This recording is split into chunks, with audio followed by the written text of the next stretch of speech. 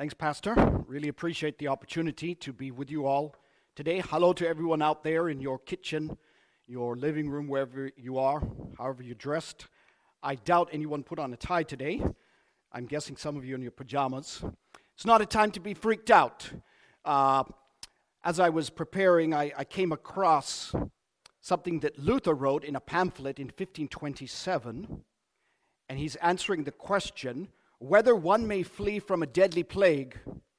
And he concludes his pamphlet, in closing, we admonish and plead with you in Christ's name to help us with your prayers to God so that we may do battle with word and precept against the real and spiritual pestilence of Satan in his wickedness with which he now poisons and defiles the world. He gave advice in his pamphlet about what we should do when a plague comes to our city. In 1527, the Black Death, or I believe it was actually the bubonic plague, came to Wittenberg. Something like 80% of the people died.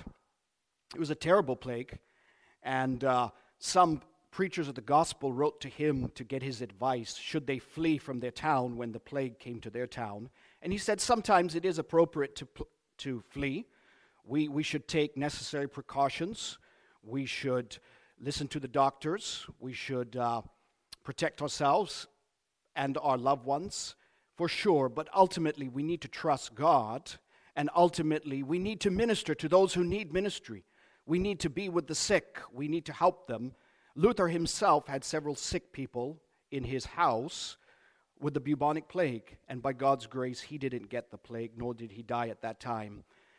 Doctors, ministers of the gospel need to be present where there is a problem. If we have a neighbor who's sick, we can help them. That's the advice he gave in that day 500 years ago.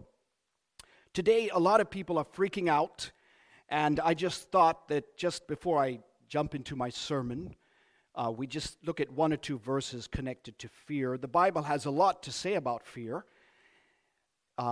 First of all, Matthew 10:28, do not fear those who kill the body but are unable to kill the soul, but rather fear him who is able to destroy both soul and body in hell.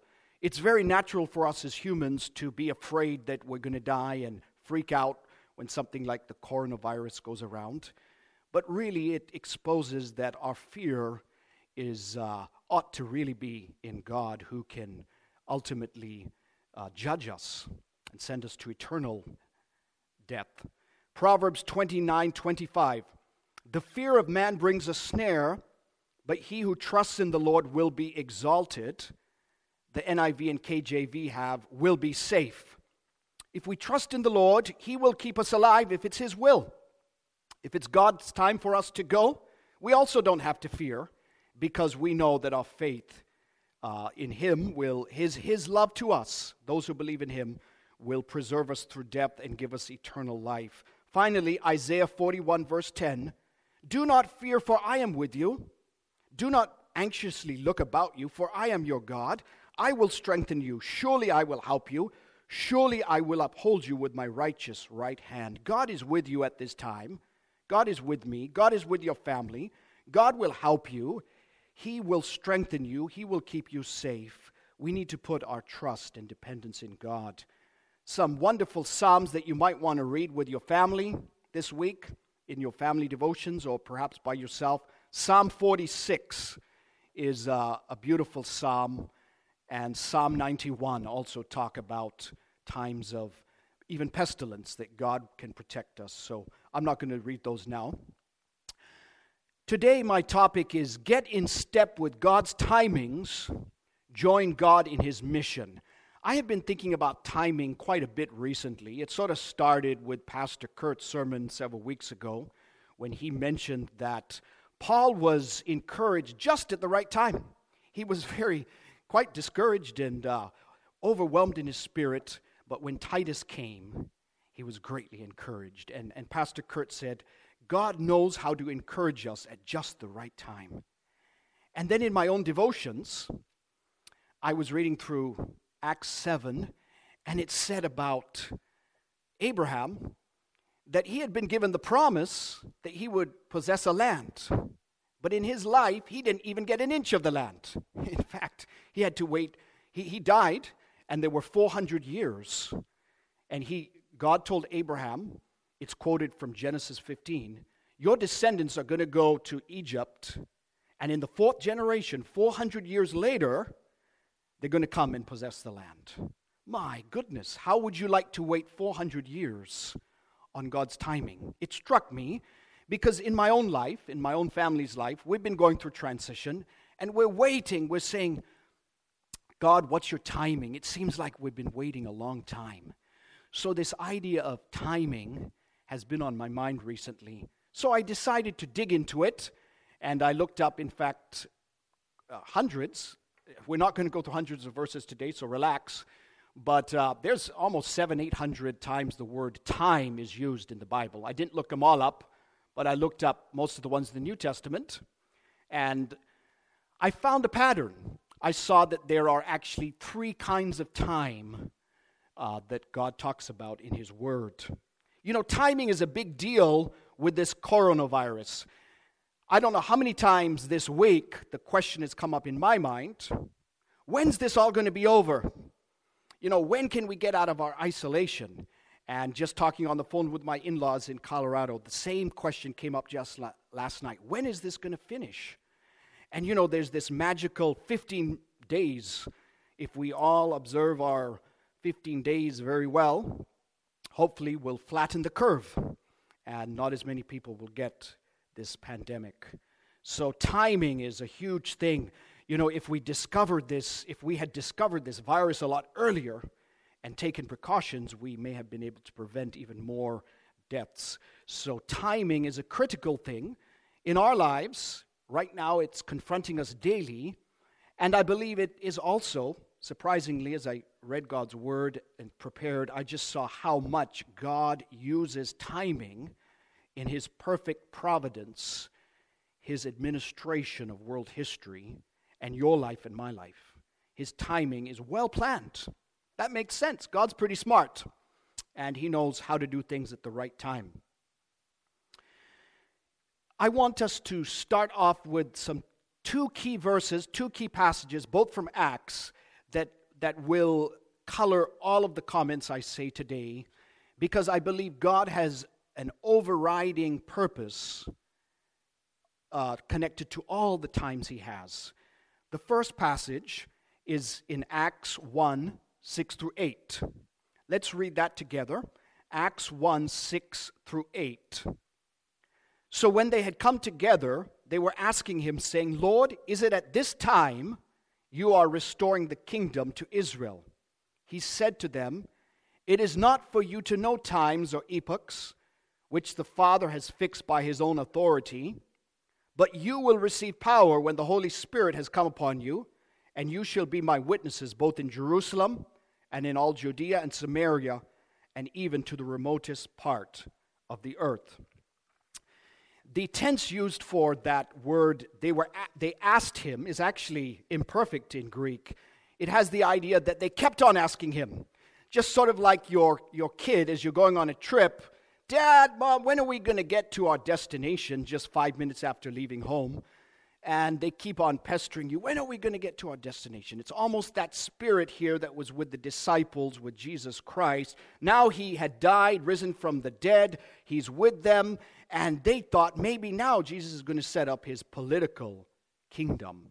Still that hope of a military, political type of idea of the kingdom was with them. And they kept on asking Him, is it now that you're going to set up the kingdom? And Christ's response is very interesting. He says, it's not for you to know times and epochs. Why?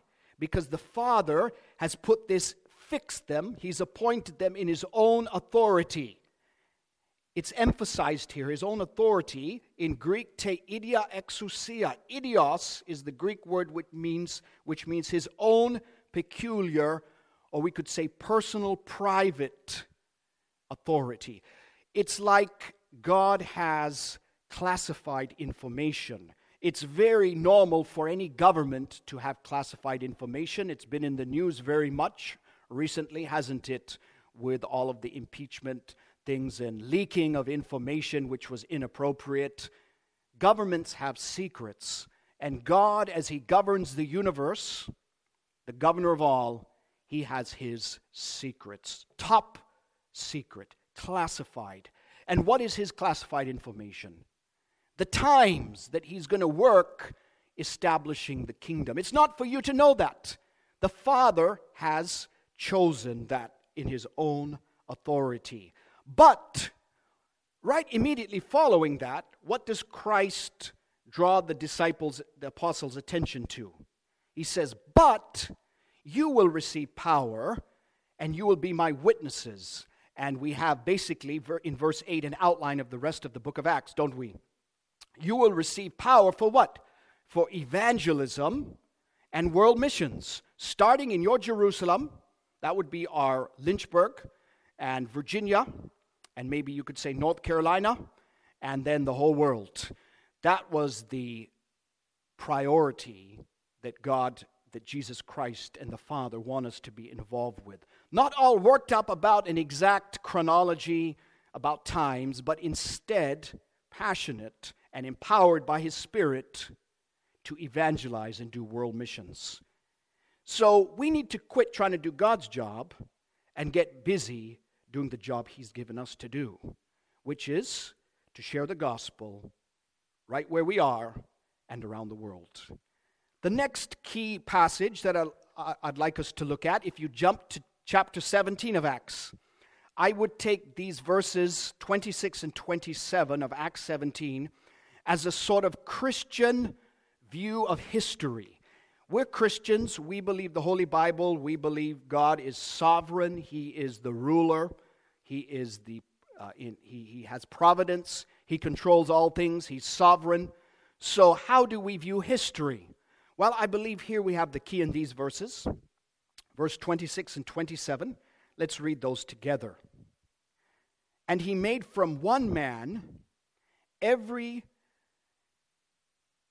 of mankind to live on all the face of the earth, having determined their appointed times and the boundaries of their habitation, that they would seek God, if perhaps they might grope for him and find him, though he is not far from each one of us. He made from one man, that is Adam, every race of mankind, every people group. The word every nation is in the NASB translation, New American Standard. The Greek word here is ethnos. We have Eli down in Brazil. He's with Ethnos 360. It's the name of a mission organization. It comes from the Greek word ethnos, which means a people group based on genealogy, culture, tradition, or it can even be used for political nation. So God's made the Americans, the Indians, the Greek people, every nation of mankind from one person. We can't think that we're extra special. No group is special. We're all part of the human race. And why has he done this? He's determined their times. He's determined their borders. And it uses the word here, appointed by God. God is the one who says that the United States should start in 1776. That was his date. It was his will that Britain invade India. The colonial era where the European empires went into Africa and Asia and controlled them, that was God's will. As we look back on history, we know that whatever happened was under God's providence. But why? The purpose comes in the very next verse. Why does God appoint times and boundaries? Why does he make one nation strong and push down another nation and make them weak? What's his purpose in all of this? We have a purpose clause. In the very next verse, it says what? That, in order that they would seek him, seek God, if perhaps they might grope for him and find him, though he is not far from each one of us. So I believe the overriding purpose in world history is for people to find God, people to find Jesus Christ, the gospel to be exalted, certain forces beyond our power to control. Our role is to give the gospel, to preach, to teach, to share with our neighbors. But God is pulling the strings to make our witness effective, to make people open to hear what we say. And this coronavirus, if I interpret it through the lens of these verses, I would say God's in control. He knew exactly what he was doing. He knew from eternity that we would have this time in history. And why did he plan it? The ultimate purpose is that people would seek him. I think people are thinking a little bit more about death now, don't you? I think some people are going to start seeking God now. Because pain is the megaphone by which God gets our attention. We need troubles in order to seek God. Unfortunately, when everything's going wonderful, we're well provided for, we tend to go away from God. So I think this is a wake-up call for Christians. We need revival. We always need God in his mercy and grace to get our attention and wake us up and remind us of what's really important. And unbelievers need wake-up calls. They need calls, seek me, come to me. They need to be thinking about the ultimate meaning of life. Nothing better than disasters, plagues, viruses, earthquakes, all of these things. God's in control. He's controlling them so that people would seek him. So you and I have a wonderful opportunity, I believe, in the next few weeks to share the gospel as God opens doors for us. Let's be praying for those, and that God will bring many to faith. That's his purpose. That's his purpose in world history. That's why he times everything the way he does. You know, this is world history, but what about your life? What about my life? Let's get at the individual level. We can say, God's controlling history, but, what about my situation? Well, Psalm 31:15 talks about that. David was in trouble, as he often was, his enemies pursuing him. I don't know the exact circumstances he was in when he penned Psalm 31, but in verse 15 he says, "My times are in your hand. My times are in your hand. Deliver me from the hand of my enemies and from those who persecute me." David cried out to God in his difficult time, and he believed by faith that his times were in God's hand. Another translation puts it, "My destiny is in your hand." God's got your career and your job in your hand. Maybe some of you have difficult circumstances now. Maybe you might lose income. Maybe you're worried about your health bills. Whatever trouble is coming upon you now because of this, God has got your times in his hand. He will help you. And this shows the vital importance of prayer in our lives when difficulties come. That's the time to cry out to God and ask him to help us and be with us. And he will be with us. He will help us. Luke 12:6-7, Jesus said, "Are not 5 sparrows sold for 2 cents? Yet not one of them is forgotten before God. Indeed, the very hairs of your head are all numbered. Do not fear. You are more valuable than many sparrows." If God knows about a sparrow falling, don't you think he's got a plan for your life and my life, even regarding the timing of all of these things? I believe he does. And I believe it gets down even into details. Who you'll meet today, who I'll meet, and what opportunities. We talk about divine appointments. I believe those are absolutely valid. We need to walk in the Spirit and be sensitive for how God is working in our timing, in our circumstances. I met a man when I was in Dallas, Texas, studying for Bible translation. His name was Tom. This is Tom's testimony. He was an 18-year-old, wild, never thought about God, got a nice red sports car. I don't know what it was, a Camaro or a Mustang, something. He was driving along crazy along one of the highways in California because he was driving very fast. He had a terrible accident, totally destroyed his car and the other car, and he got lifelong big injury.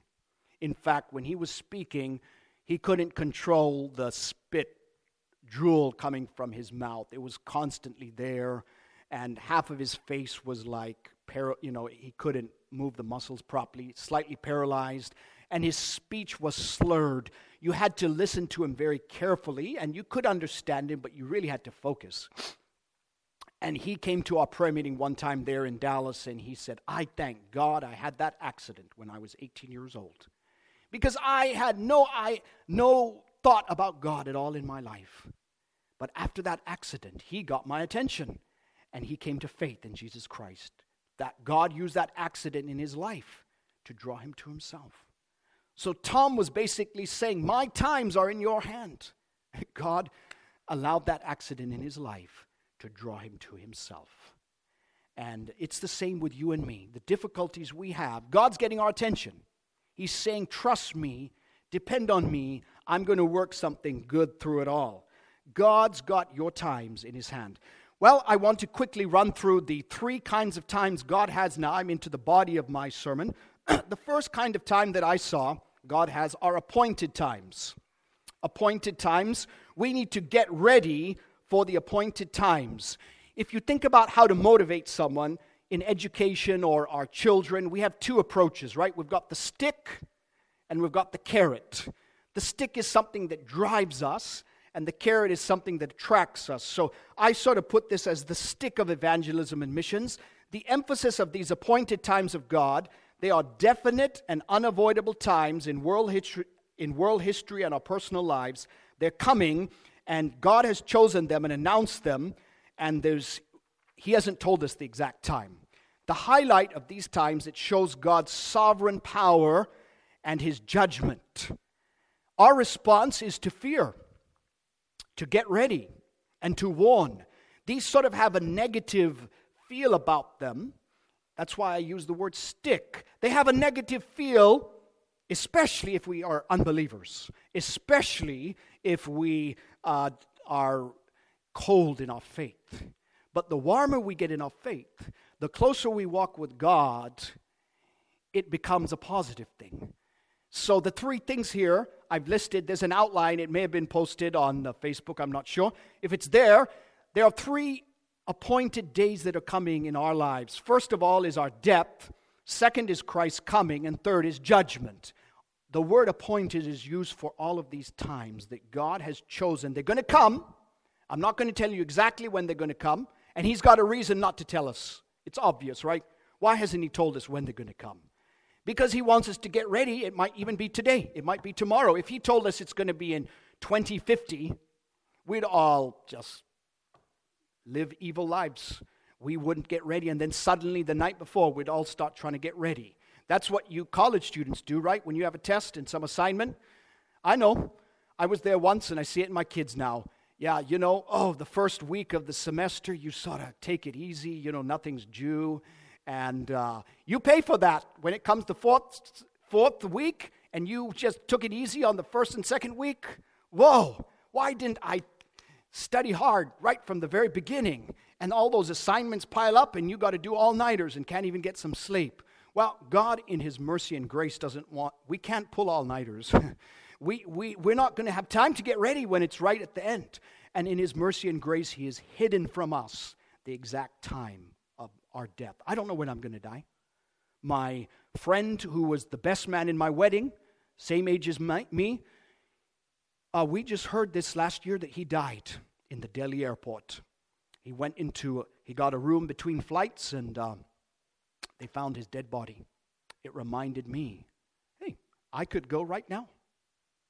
I need to be ready. But for those of us who have faith, this doesn't have to be a negative thing, is it?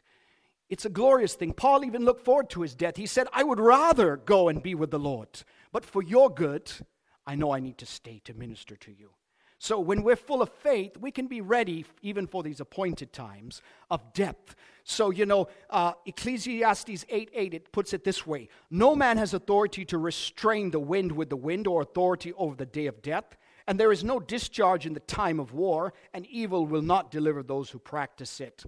There's no way you can control the day of your death. It's going to come. We should take proper precautions and not test God and not be foolish. But ultimately, God has determined the day of death. You can't change it. Hebrews 9:27. And inasmuch as it is appointed unto men once to die, but after this comes judgment. Now, I'm glad it says it's appointed unto man once to die. The context of this verse in Hebrews is actually that Christ has died only one time in history. Once for all. His one death covers for all of history. He doesn't have to die multiple times. The priests in the Old Testament had to go every year into the Holy of Holies and offer blood in the Holy of Holies many times. But Christ has appeared one time to put away sin forever. In the same way, we only die one time. In India, where Hinduism is practiced, you have this idea of reincarnation, and they die multiple times. And that is viewed as a terrible thing. It's because you want to get out of this cycle of suffering, and you want to merge into nirvana, but unfortunately you're cursed to keep living multiple times until finally you can escape and stop dying anymore. So praise God, we only have to die one time. We don't have to die multiple times. It's one time appointed to us to die. Are you ready for your death? That's what God wants us to do. He wants us to be ready. The second appointed day is Christ's coming. Let's jump to Matthew 24 and read verses 36 to 39. But of that day and hour no one knows, not even the angels of heaven, nor the Son, but the Father alone. For the coming of the Son of Man will be just like the days of Noah. For as in those days before the flood, they were eating and drinking, marrying and giving in marriage until the day that Noah entered the ark. And they did not understand until the flood came and took them all away. So will the coming of the Son of Man be. Just like the coronavirus scare, it's magnified, and it's people are freaked out because it sort of came upon us all of a sudden, didn't it? We didn't know it was coming. And Noah's flood was like that. It just came suddenly. Even though Noah warned them, no one paid attention. We may give the gospel out to people. Some people are not going to pay attention, and when Christ finally comes, it's just going to overwhelm them unpredictably. And the coronavirus is a very mild thing, really, compared to what's coming. Just think of all the plagues that are all the terrible things prophesied in the book of Revelation in the last days. This is just really a gracious, merciful practice for what's coming. It's good for us to get ready for what's coming. And Lord willing, as we just had some light talk before we started today, Pastor was reminding us that we're not going to be here at that terrible time. Christ is going to grab us out, we believe, at the time of the rapture. But this world is headed for some terrible times. Matthew 24, skip down to verse 42 of 24. Therefore, be on the alert. That's how we should get ready. Christ may come anytime. And there are two phases, as I just mentioned. There's the rapture, and then there's the day when Christ will come in great power and glory. So we need to be ready. For you do not know which day the Lord is coming. Be sure of this, that if the head of the house had known at what time of the night the thief was coming, he would have been on the alert and would not have allowed his house to be broken into. For this reason, you also must be ready. For the Son of Man is coming at an hour when you do not think he will. Who then is the faithful and sensible slave, whom his master put in charge of his household to give them their food at the proper time? Blessed is that slave whom his master finds so doing when he comes. What does it mean to wait and be alert and ready? Should we stand near the door idly waiting like a dog does or a cat when they're waiting for their master to return from work and they're just sitting there waiting? Not like that. It means we're busy about doing what God has us to do. It means we're faithfully stewarding the opportunities He's given us to share the gospel, to reach others, to give to His ministry, to serve others in any way we can, to do the work He has us to do. That's how He wants to find us when He arrives. The final appointed time is the time of judgment. And let's go back to Acts 17, but this time to verse 30 and 31 of Acts 17. We've already been in Acts 17. Further along, near the conclusion of Paul's sermon there on Mars Hill in Athens, he concludes near the end with these verses. Verse 30 and 31, Acts 17. Therefore, having overlooked the times of ignorance, those times before Christ came to this earth, God is now declaring to men that all people everywhere should repent, because He has fixed a day in which he will judge the world in righteousness through a man whom he has appointed, having furnished proof to all men by raising him from the dead. So here we have a day that is fixed. It's the day of judgment that God has appointed. He only knows when that's going to be. But he's also fixed a judge. Jesus Christ is the appointed judge, and he will judge on that day. Those are the appointed times. There's nothing you or I or any power on earth can do to change it. God in his sovereign power is going to judge, and nothing's going to change it. They will happen. 100% guarantee. You and I need to fear. Have godly fear. Fear, in fact, is a synonym for faith in the Old Testament. To have fear of God was to have faith. There's a good type of fear. There's a bad type of fear. You and I must have the good type of fear, and we must get ready. We must warn those around us. Let's go on to the second type of time that God has. These are the appropriate times. The proper times, or the fullness of time, is a very common word that's used in the Bible. The fullness of time, the appropriate time. I would like to illustrate this with a little example. My wife likes to have tea every morning. Every day, in fact, several times sometimes, just like I'm a coffee man. So, since we lived in India a long time, we like it the Indian way. Chai, we call it, okay? So, you don't have to go to Starbucks and buy it for $5, okay? Just come to our house. I'll be happy to make you some Indian chai. Okay, so the way you do it, it's quite a procedure. You start with water on the stove, and you got to put in ginger and cinnamon and any other spice you want. You know, there's many varieties of chai. So you got to get all that in there, get it boiling, and just when it comes to boiling, you need to add the tea leaves. And just let it boil for a few, maybe 15 seconds. Then you add milk, about the same proportion, and sugar, and then let it boil again now, and then take it off. Once it comes to a boil, take it off, let it steep for about a minute, then get a strainer, pour it in a cup, and then call my wife. It's ready. I went through a procedure. If I call her too early, the tea's not going to be ready. If I call her too late, the tea's going to be cold. So there's a process of preparation to get the tea just right. And that's true with food, isn't it? That's true with many things in life.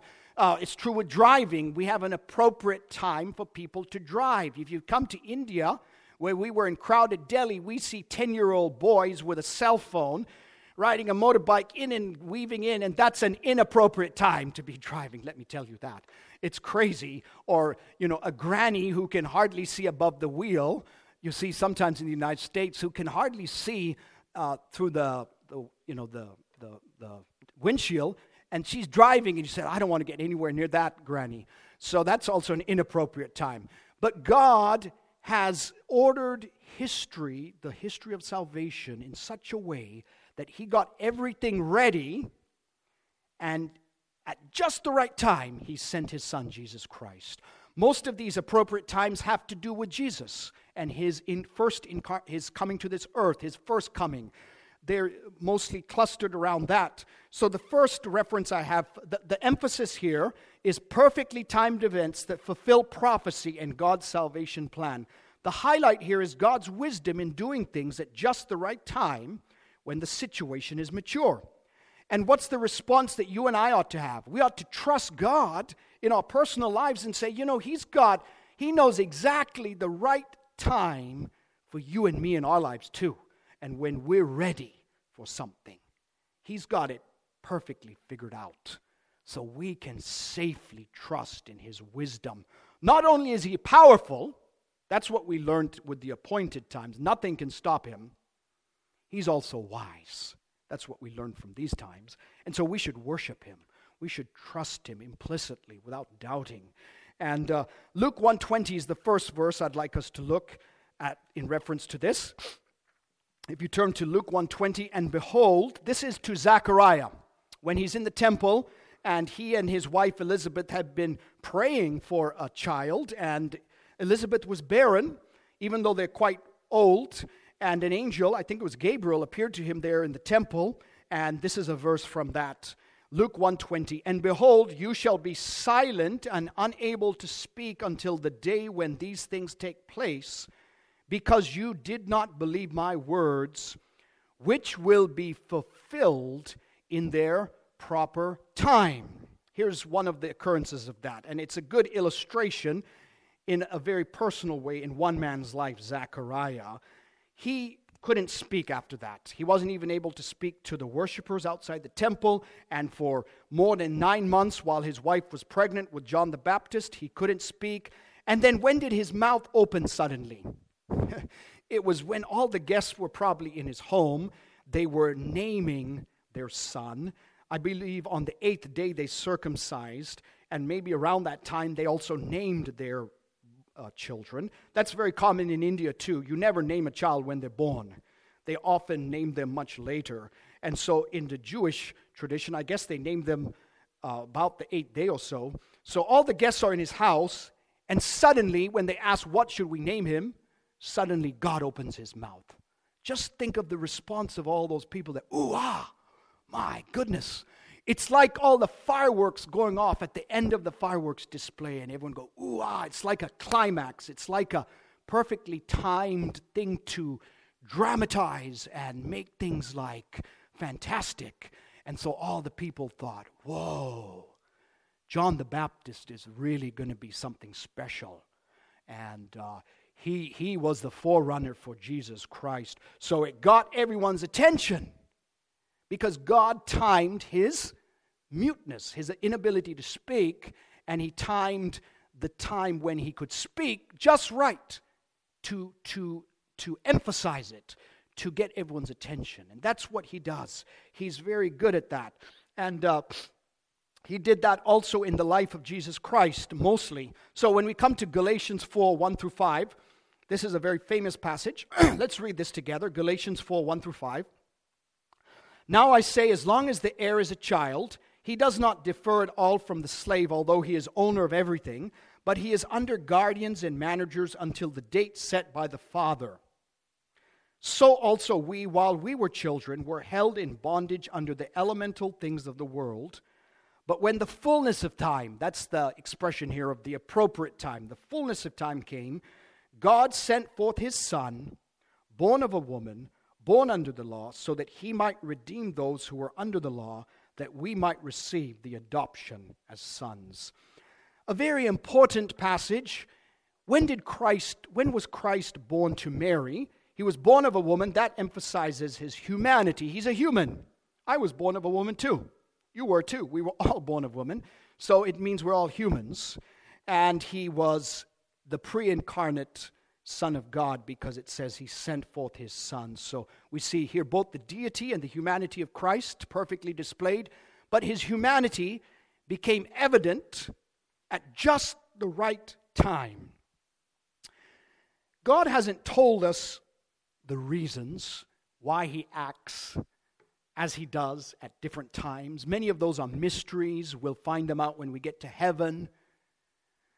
Sometimes he puts clues in his word why he may have done things at certain times, and there are definitely very strong clues in this passage, which we'll talk about very briefly.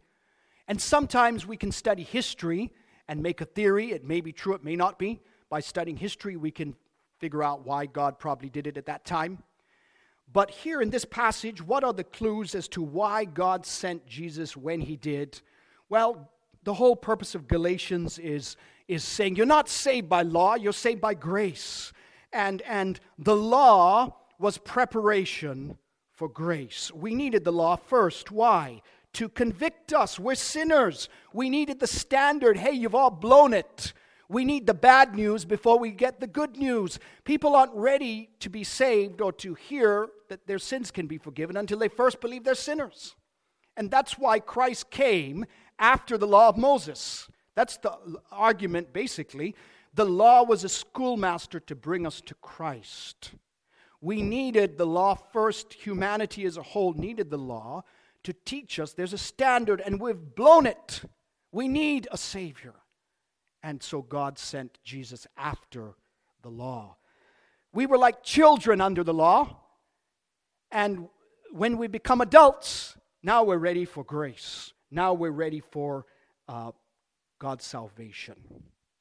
So God does everything at the perfect time, even his Son. 1 Timothy 2, 3, and 6, because of time, I'm going to skip some of these verses. You can look them up later. This is a perfect verse talking about Christ also and how he died at the perfect time in history, the proper time, and it's God's will for all to be saved, none to perish. Mark 1, 14 and 15, and Romans 5, 6. You can look these up later if you'd like. They all use these words of fullness of time or perfect time, proper time. Everything God did through Jesus Christ was at the perfect and proper time. Let's move on quickly to the third type of time. These are the acceptable times. And God wants us to grab these. Grab them while it's available. It's an opportunity and it's not going to last. It's the carrot. It's the beauty of God's grace and love that are highlighted here. The emphasis is a unique time when God demonstrates his grace and favor. It's a lucky break. It's better than any previous age. It's not going to last a long time. There's just a limited time. Pastor spoke through this recently, a few weeks ago, as he's been going through 2 Corinthians. So let's look at 2 Corinthians 6:2 briefly again. For he says, at the acceptable time. In Greek, the kairodekto. The word in Greek is dekto, for the acceptable. At the acceptable time I listened to you, and on the day of salvation I helped you. Behold, now is the acceptable, the very acceptable, almost you could translate time. Behold, now is the day of salvation. This is the time of God's favor. It's the time of salvation. It's the era of God that God has that his salvation has now arrived. Why would Paul speak like this? If you get the context in chapter 5, it says in verses 14 and 15 that Christ died for all. We have been made ambassadors. We have been given the ministry of reconciliation because Christ died for us. We also died, and this wonderful news we're to give to all people. We've been made fellow workers with Paul, and the acceptable time is now ever since Jesus' ministry. Since he came to this earth, he died for us. Now we're in the acceptable time. It's a lucky time. It's a wonderful time. Not luck because God gave it, but it's a time of favor when God is open to you and me approaching him and getting salvation. Why? Because he's made provision. In his grace, he says, come now. If you're hungry, I'll give you food. Whoever's thirsty, come to the water of life. He's calling to the nations, come. It's the acceptable time because the sacrifice has been given. His favor is extended to the nations, to you and me, to all who will believe. It's an acceptable time. It wasn't always that way before Christ came. The nations were far away from God. As Paul says in Ephesians, we were far removed without hope in this world. But God, through Christ, has brought us close, and now is an acceptable time. This same thought comes in Luke 4, 18 through 19. Christ is in Nazareth. He's reading from the scroll of Isaiah the prophet, and this is verses 18 and 19 of Luke 4. The Spirit of the Lord is upon me because he anointed me to preach the gospel to the poor. He has sent me to proclaim release to the captives and recovery of sight to the blind, to set free those who are oppressed, to proclaim the favorable year of the Lord. The favorable year of the Lord. This is probably a reference to the year of Jubilee. Leviticus 25, 8 through 17 talks about the year of Jubilee. Every 50 years, every 49 years, they were to announce a year of Jubilee. And what happened in this year of Jubilee? All debts were forgiven. People got their house back again, their property back again. It was a great time of grace and relief for the poor and the needy. It was a year of celebration. That's what Christ's life has done for the world. It's not just 1 year of Jubilee, it's a period of Jubilee. We're in that period now where we can have wonderful salvation. It's an acceptable time. It's better than winning the lottery. Grab it. Grab it while you can, because it's coming to an end soon. It's a wonderful opportunity. Get it. If you haven't put your trust in Christ, do it. If your neighbor hasn't, share the gospel with them. Tell them about this wonderful opportunity. That's the idea of this acceptable time. Don't receive the grace of God in vain. God's gift is right here. Imagine if I had $1 million and I said, whoever comes up here first is going to get it. You'd all run. Well, that's 10 times, 1,000,000 times better with what God is offering to the world. Look, I've got this wonderful thing for you. Come and get it. Oh, this is the acceptable time, my friends. Finally, before I'm going to share at the end today of 3 groups that I'd like you to pray for in our missionary work. But before that, I want to look briefly at this topic of God's delay. In God's timing, it seems like He's slow. It seems like He's delaying. That's a common response. Have you ever met anyone who said, oh, God goes really fast. Oh, God just works really quickly. I suppose the only time anyone would say that is when God's judgment is right, coming on you right, and you're in the middle of it. Maybe you think it's too fast. But most of us think God is slow. And when's it going to come about? My goodness, God is slow. But that's a common theme that seems to be throughout Scripture many times. You know, delay allows both. Here's the reason I believe as I study the Scriptures, the emphasis of God's delay passages.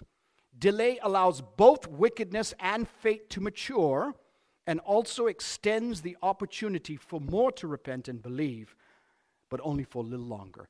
Delay, God has this salvation, but He's wanting to give a little more time for people to get it. And He's warning people, the day of judgment's coming, and He's wanting to give a little more time for people to repent.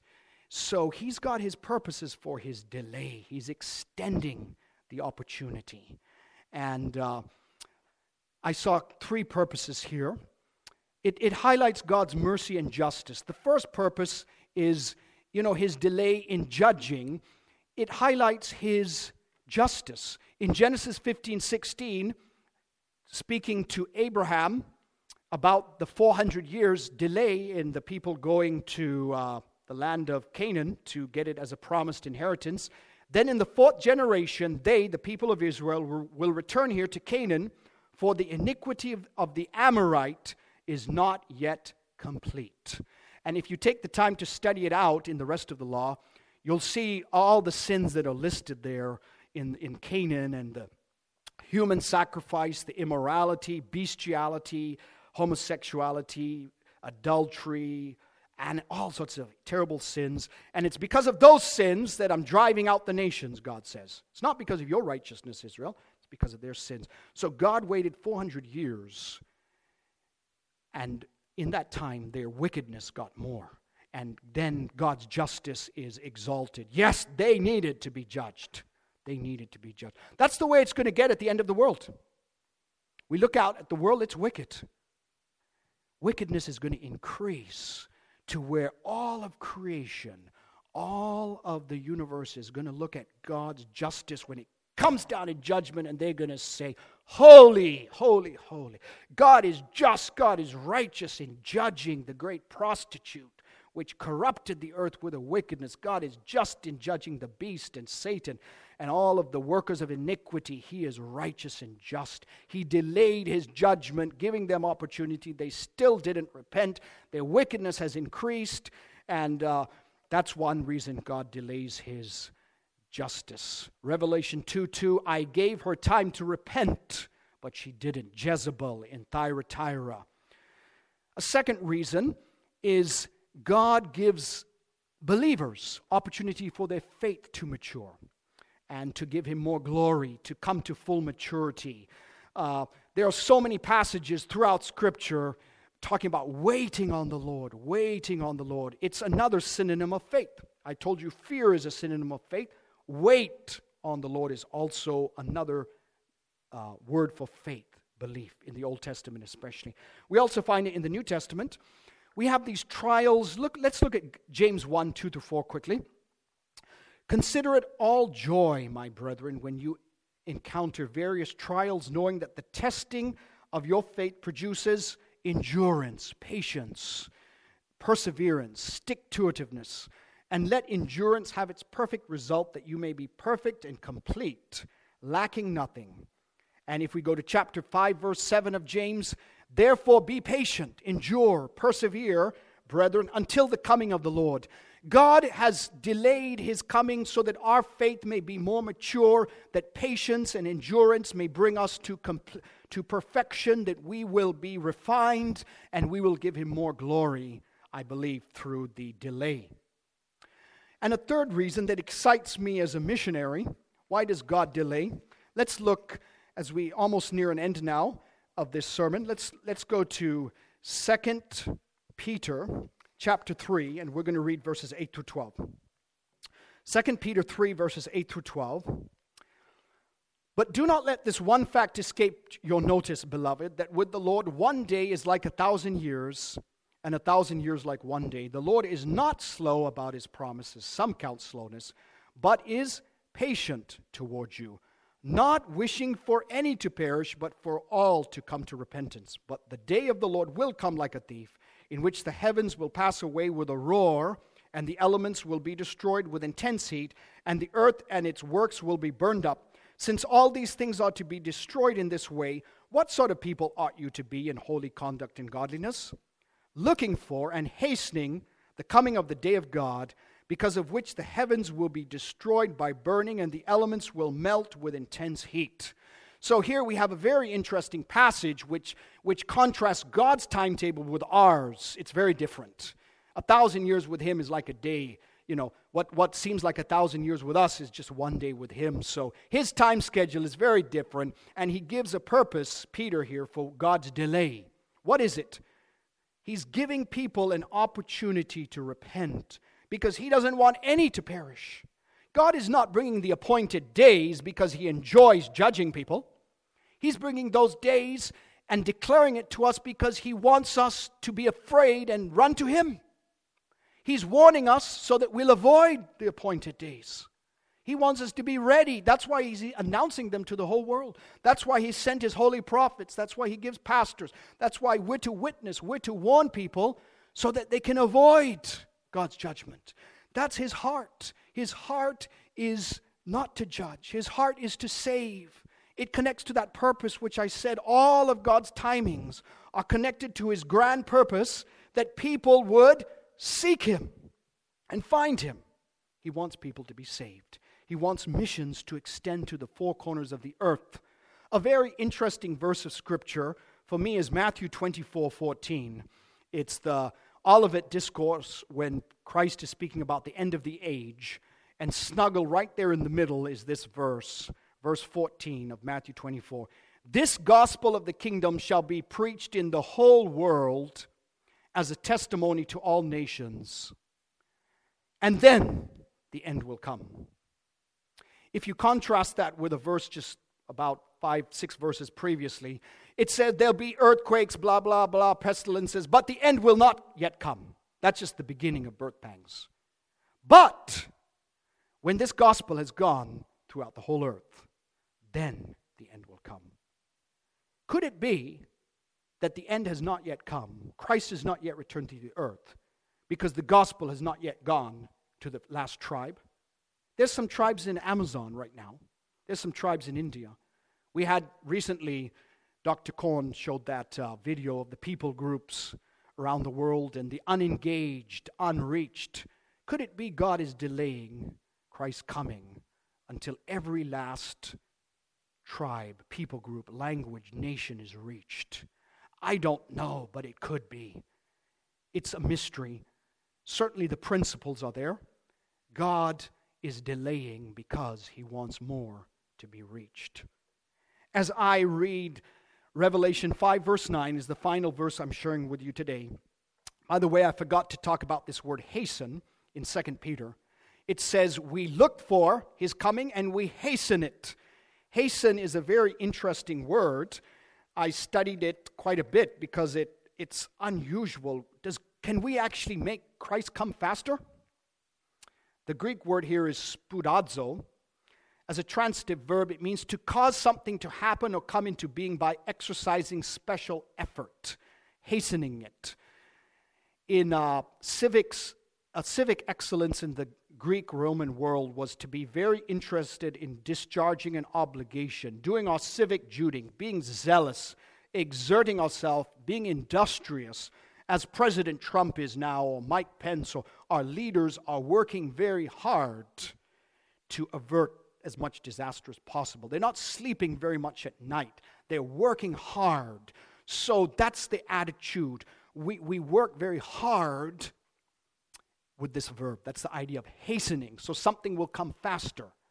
So you and I, as we're energetic according to God's sovereign will and desire, working together with Him, perhaps it could be His coming will come a little faster because of our efforts. It's something we long for. We want Christ to come back, don't you? I do. Let's work hard and hasten His coming. So final verse, Revelation 5:9. This is the scene before the Lamb. They're all worshiping the Lamb who has opened the scrolls, the sealed judgments. And they sang a new song in heaven, saying, "Worthy are you to take the book and break its seals, for you were slain and purchased for God with your blood men from every tribe and tongue and people and nation." So amazing here how we have a very comprehensive description of all of the universality of God's salvation, how far it reaches. It reaches every tribe. The Greek word here is phoules. It's a genealogical type of word. It's to do with bloodline, a subgroup of humanity that is connected by blood. It's a tribe. Then there's the word for language, glosses. It's a language group. It's a linguistic classification. Every tongue, every language, every linguistic group needs to be reached with the gospel. And then we have the word laos, which is a socio-political group, a larger group than a tribe. People that have a common identity. They're a large group of people in politics, perhaps, or in society. And then the final word is the word ethnos we've come across. And this is translated nation. It's a cultural group who are connected by history and traditions and culture. So all of these words are used here, and this is what goes into that definition of people group in missions. Some of these ways of looking at humanity. God wants us to penetrate all of these kinds of groups. His will is for every language group to be reached, every tribe, every grouping of humanity. That's how we need to finish the task, push on to completion.